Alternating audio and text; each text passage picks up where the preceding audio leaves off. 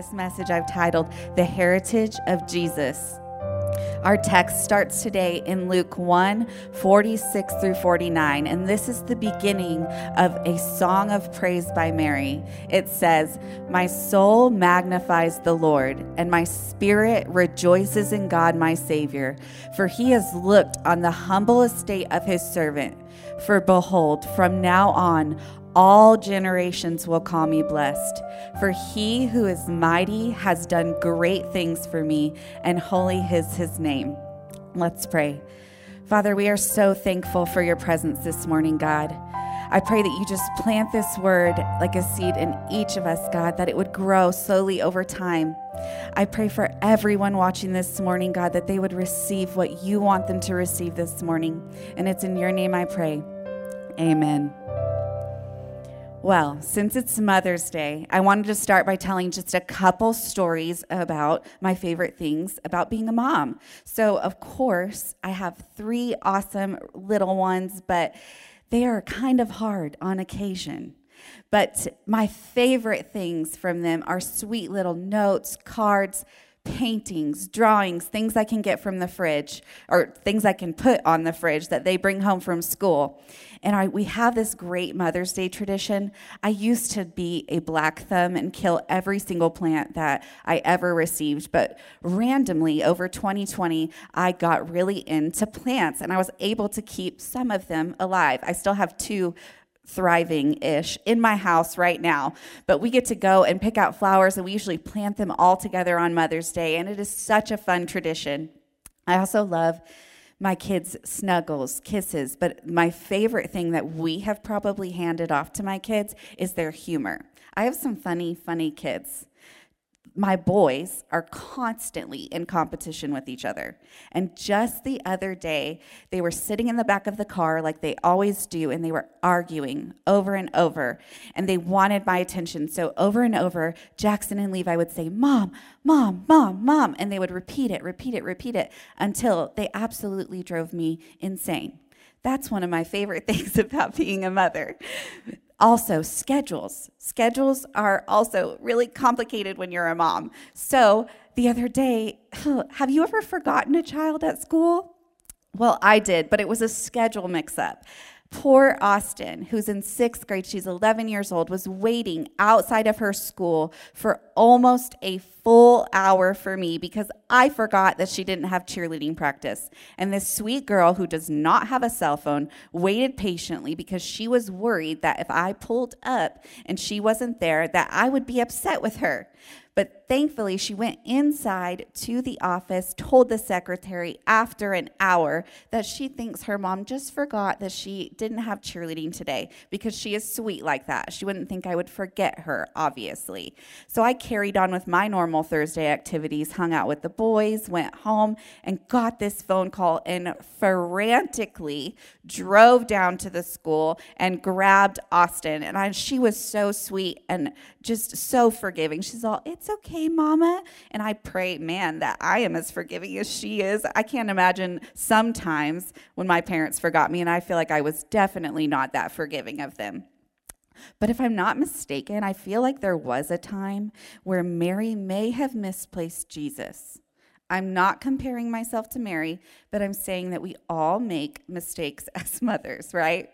Well, we're going to go into this message, the heritage of Jesus. And because it's Mother's Day, we get to look specifically at the women in the lineage of Jesus, the mothers in the lineage of Jesus.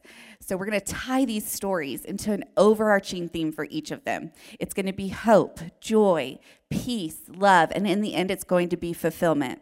We're going to start with Tamar. And this normally would not be received as a story of hope, but we are labeling this one a story of hope today.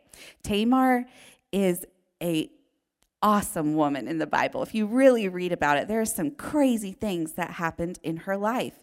And so let's look and see kind of how the Lord worked out and was working through her life.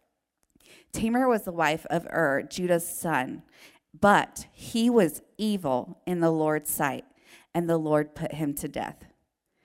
Judah told his other son to take his brother's wife, right? Because in those times, if your husband died and he had a brother, he would also take you as a wife to produce an offspring from that family. So Judah told his other son to take his brother's wife. But what he did was evil in the Lord's sight, so he put him to death also. Now, I love the Bible. But specifically, I love how fast it breezes through details. It's almost as fast as I just told that story to you. But let's pause for a moment and think about what Tamar has been through in 10-ish verses in Genesis. She was married to her first husband. We don't know her history. We don't know what her life is like, but we do know that she was married to this man who the Lord thought was so evil that he killed him, right? So I'm sure that wasn't the most pleasant experience in her life, but now she's battling with that and the grief, right, of losing one husband. She moves on to the next one who will not provide her an heir. He absolutely refuses to provide her an heir, and then he is killed. So we have Tamar here alone, broken, discouraged. And I think that out of that, we do crazy things. So at this point, her father-in-law promises her that when his youngest son was old enough, that she could marry him as well. Well, what do you know? Okay, Judah was also a little worried, right? He's now lost 2 of his sons, and he's afraid that he's going to lose the third as well. Who wouldn't be afraid of that? Any of us, even if they were considered evil, we all have a blindness to our children. So I'm sure he did not want to lose his third son. And one of my favorite ways to gain understanding of people in general is just to consider their history, to consider what they've been through in life and maybe the why behind their actions. So when I read the Bible, I do take the time to consider what's going on in their lives. I take time to not judge the characters, but really go over what's happening to see why they are making the decisions they are making. And in these moments, you can judge all day what Judah and Tamar do, but you have to consider their circumstances. These are real people. Sometimes we forget that when we're reading the Bible. These are real stories. These really happen. And what would you do if you were in these circumstances? Can you imagine what Judah was going through? He's lost 2 of his sons. I can't imagine losing my children. So what do we do when we feel desperate? Well, we tend to try and get control of things. We tend to take matters into our own hands. That is usually not the best thing for us. But in Judah's case, he had no intention of letting Tamar marry his youngest son. And I think that she knew that. And she definitely started to towards the end. So Tamar took matters into her own hands out of desperation.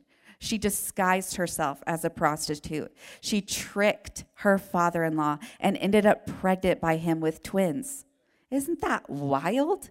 This is a wild story. This is a story of desperation that was born out of shattered hope. You know, Tamar's hope was shattered.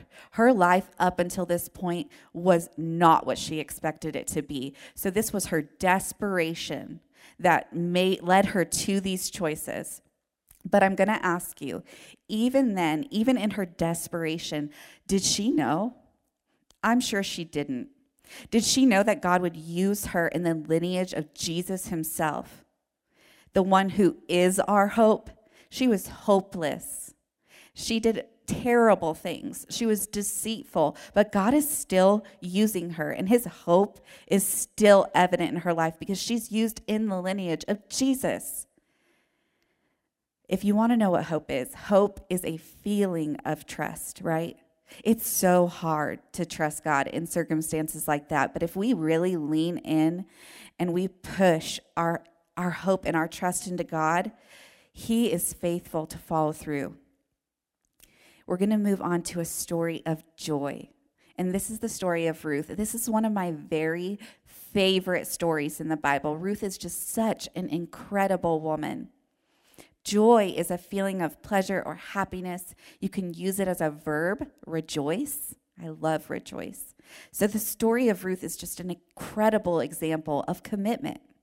She and her mother-in-law both lose their husbands, and this is over time. But if you watch it, she also lost a brother-in-law. If you read the story, it's incredible. Ruth was committed to stay positive and energetic in her efforts to work and care for her mother-in-law, Naomi. After Naomi's son died, she tried to send her daughter-in-laws back to their families. But what do you know? Ruth refused. She refused to go back to her family. And one of my favorite parts in this whole story is how determined Naomi was to get Ruth to go. I mean, I'm sure she was like, Ruth, you're nuts. I am an old widow. What do I have for you? I have no other sons for you to marry. I have nothing to give you. You have a family to go home to, but Ruth refused. She was committed to Naomi. And if you think about it, it makes a lot of sense because in those times, women were doing day-to-day things together. And I can only imagine that Ruth had spent a ton of time with Naomi. My very favorite part is one of the translations says, I think it says, when Naomi is telling Ruth to go, and she realizes that Ruth is not going to go, she stops talking to her. I think it also says that she stops trying to persuade her. But I love the version that says she stops talking to her because, Naomi could have been just a little frustrated with Ruth.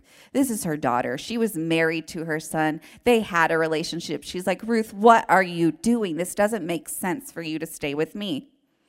But Ruth was determined. She was a determined woman. Naomi determined to have favor she was determined to care for Naomi. She was determined to have honor and favor in her life.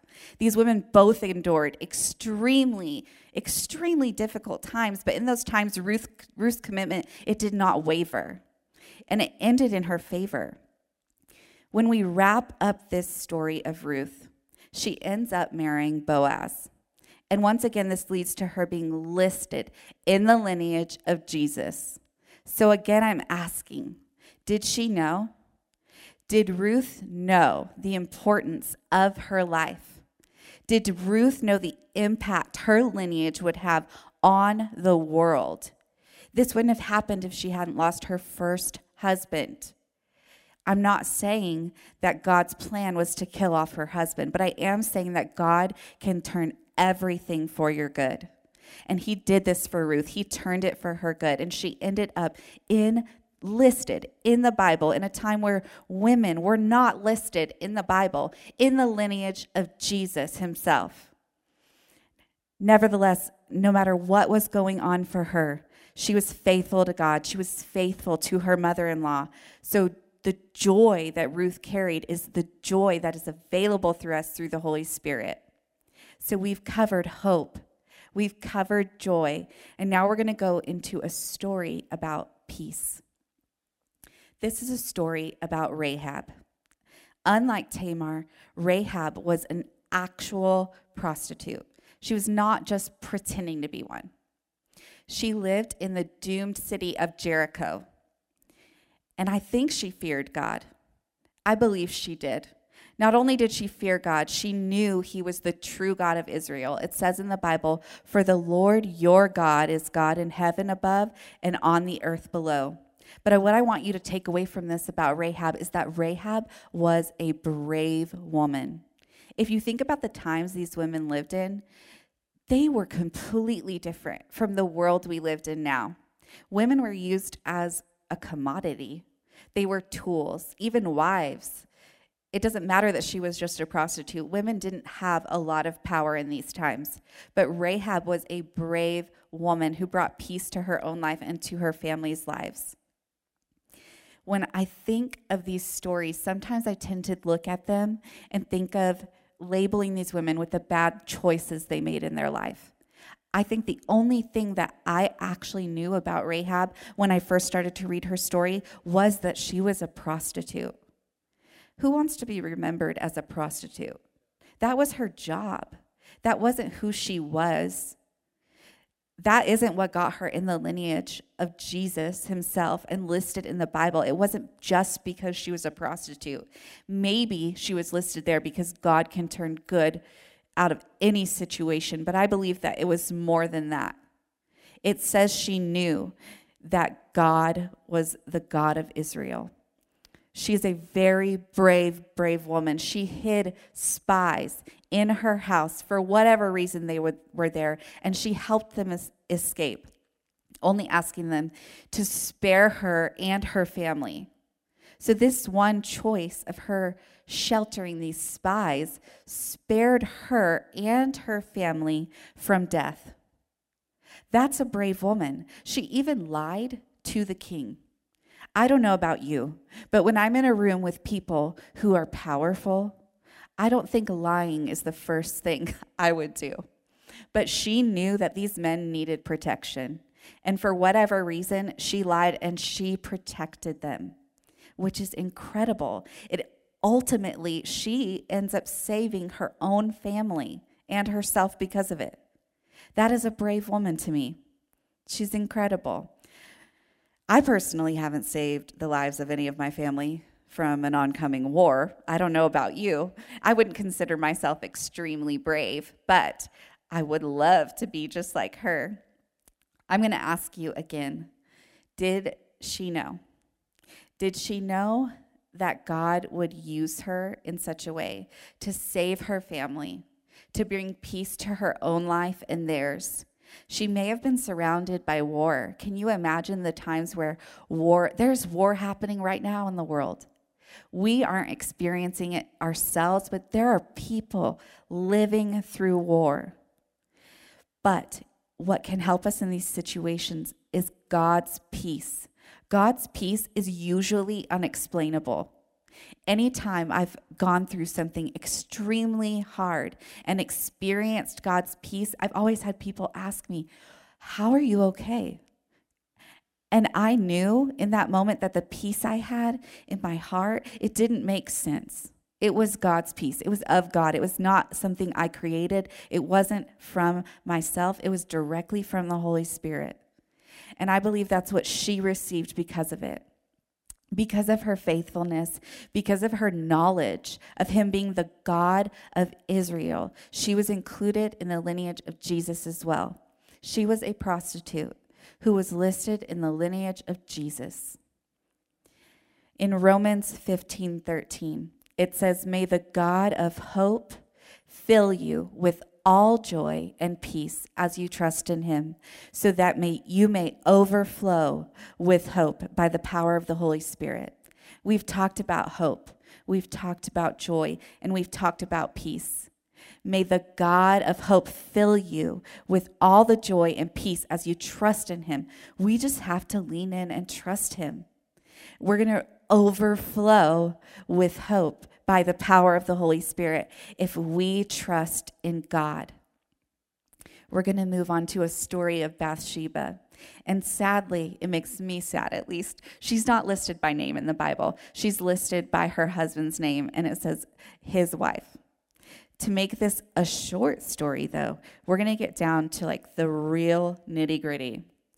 David spotted Bathsheba bathing on the roof of from his palace, and he slept with her, got her pregnant, and had her husband murdered to cover up the affair.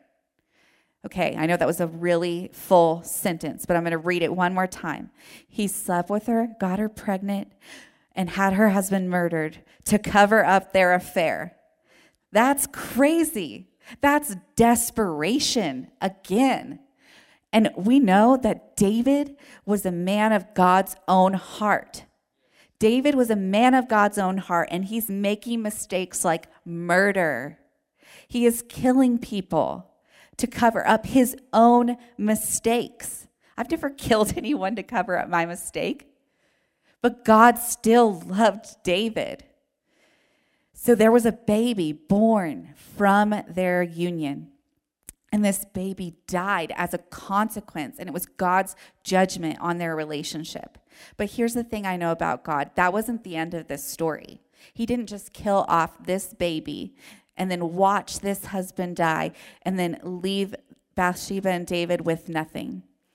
So let's take into context what happened to Bathsheba specifically. She had an affair, either willingly or not willingly. It's debatable among people, and I just love good conversation, so you could debate it later. But she did enter this affair with David. And in turn, she's pregnant. So as a woman, you're having an affair. You have a husband. Now you're pregnant, okay? I can see in that situation how I would start to justify and turn it for the good. Like, I have this baby now. because motherhood really does something to us. I was a young mother, so it completely changed my life. And motherhood does that to us. But can you imagine her being like, okay, now I'm having a child, and the baby dies as a judgment on her and David? Can you imagine how devastated she'd be? These, once again, are real people in real times, in real hard life circumstances. We can look on her and judge her. We can judge David. We can judge their decisions. But what do we really know about their full lives? Exactly every moment. What were the things that set them off? What were the things that messed them up or tripped them up? What we do know is Bathsheba became one of David's wives, and she did give birth to Solomon, who is David's chosen heir. And later in life, she reappears as a queen mother whose influential voice secures her son's position. Her presence in the lineage of Jesus speaks to how much God loves us. He turned this story for good. He redeemed these two people caught in a relationship of possibly unequal power and tainted love, and then restored them to true love and freedom that only God can give us. If God can do that for them, he can do it for us. This is something that's readily available to each of us. God's love, God's peace, his hope, his joy. These are things that we can receive. Sometimes I don't know why I walk through life feeling hopeless. When God is my hope, I just have to spend time with him. I spend time with my kids. I spend time watching the various shows on Netflix. Those things are not filling me up the way God can fill me up. I just have to be with him to receive this joy. I just have to be with him to receive his peace, his hope. And I'm going to encourage you to be with him, to spend time with God. If you are feeling just drudgery about walking through your life right now, he is the answer. He is everything we need. And all we have to do is to turn to him. So I'm going to ask you again, did Bathsheba know? Through all the trials and struggles and loss, did she know that she would be placed in the lineage of Jesus? I don't think she did. She may have known. But did she know the impact that her very own children would have on the world around her, the generations to come? I don't think you can tangibly know exactly the impact that is going to happen on the generations to come. But I do know that God knows, and he is going to work everything out for his good and his favor if we just draw close to him. Now, last but certainly not least for me, we're going to talk about Mary, and specifically how Mary's life was one where we see fulfillment of the promises of God. Mary was a woman, and in this time, her place in the lineage, I think, is the least debatable. She couldn't be contested. After all, she was a virgin who gave birth to the Son of God made flesh. That is crazy. I love reading the Bible because these stories are more wild than any show I could possibly watch. We've had murder, we've had affairs, we've had people sleeping with their father-in-laws and conceiving twins, and they are listed in the lineage of Jesus. This is wild. But I love the story of Mary, which some of us know well. But here is the difference that I see in the life and the fulfillment of God's promise through Mary. Mary knew the importance of this. She knew her purpose. When God came and told her what was going to happen, she believed him. She trusted God, and she was an incredible woman and an incredible mother. And if you think about it, she was just a teenager. I'm 32. I cannot imagine God giving me that job. But this was a woman who loved the Lord. And I want to read her song of praise that is written in Luke 1:39 through 56. We read the beginning of it, but I want to read the rest of it for you today. It says, "My soul magnifies the Lord. and my spirit rejoices in God, my Savior, because he has looked with favor on the humble condition of his servant. Surely from now on, all generations will call me blessed, because the Mighty One has done great things for me, and his name is holy. His mercy is from generation to generation on those who fear him. He has done a mighty deed with his arm. He has scattered the proud because of the thoughts of their hearts. He has toppled the mighty from their thrones and exalted the lowly. He has satisfied the hungry with good things and sent the rich away empty. He has helped his servant Israel, remembering his mercy to Abraham and his descendants forever, just as he spoke to our ancestors. This is an incredible praise that Mary is giving to the Lord. And when I look at these specific stories of these women, these mothers, I want you to see God's hand in each of them. There's a reason there was only 5 women listed in the lineage of Jesus. When we look at them, there's something we are supposed to learn from them. I no longer want to see a desperate woman, but I want to see hope of God and the hope that ultimately shows up in her life. I no longer want to see a prostitute when I'm looking at these women, but a brave woman who knew God was God of Israel and accepted his peace. I no longer want to see widows who I think are broken, but I want to see how they carried themselves with God's joy. I no longer want to see an adulteress, but I want to see the redemption power of God's love. And when I look at Mary, I specifically want to see the fulfillment of God's promise to the world.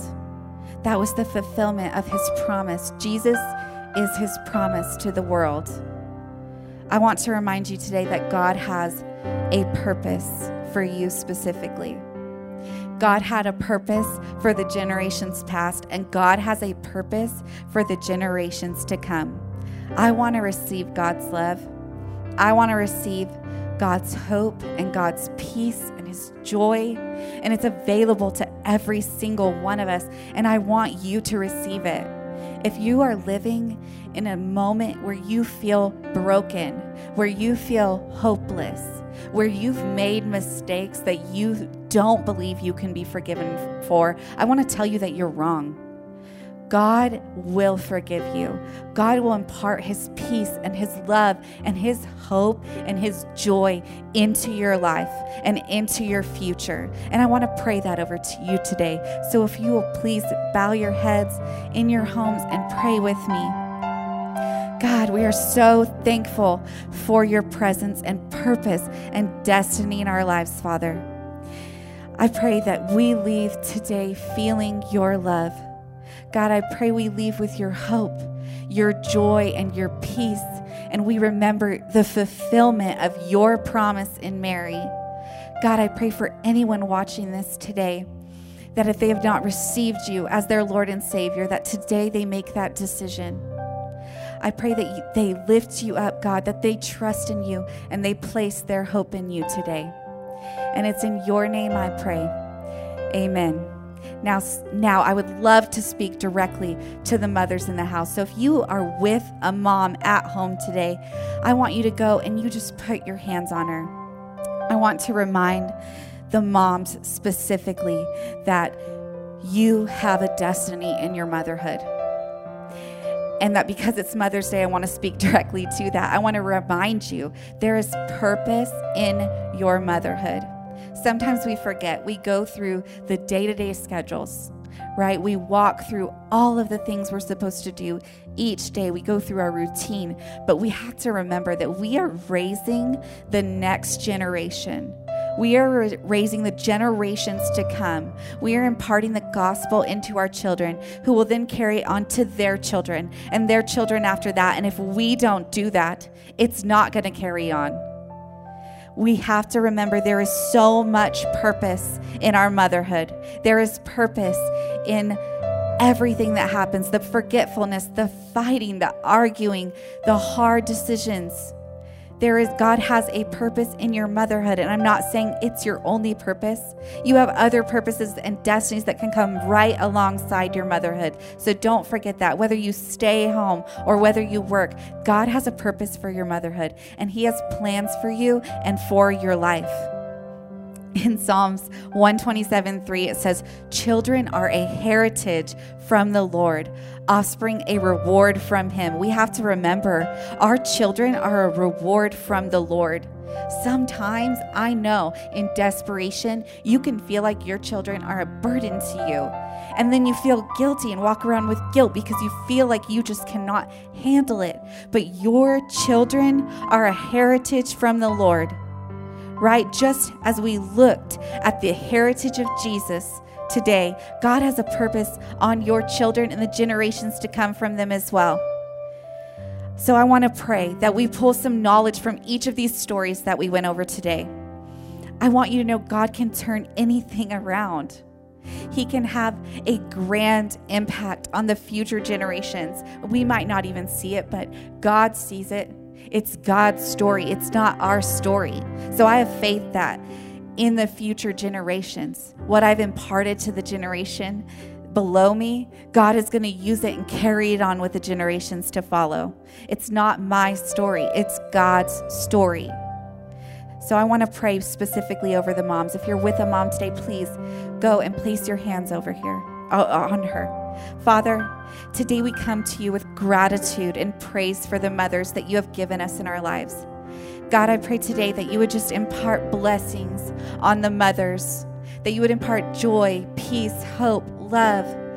God, that you would just be a blessing to their families. God, you'd impart healing on their families and bless them with whatever it is they need. And I'm so thankful for you, God. I'm so thankful for your presence. I'm so thankful for your gift of forgiveness. And I'm so thankful that we don't put our hope in ourselves. We put it in you. It's in your name we pray. Amen.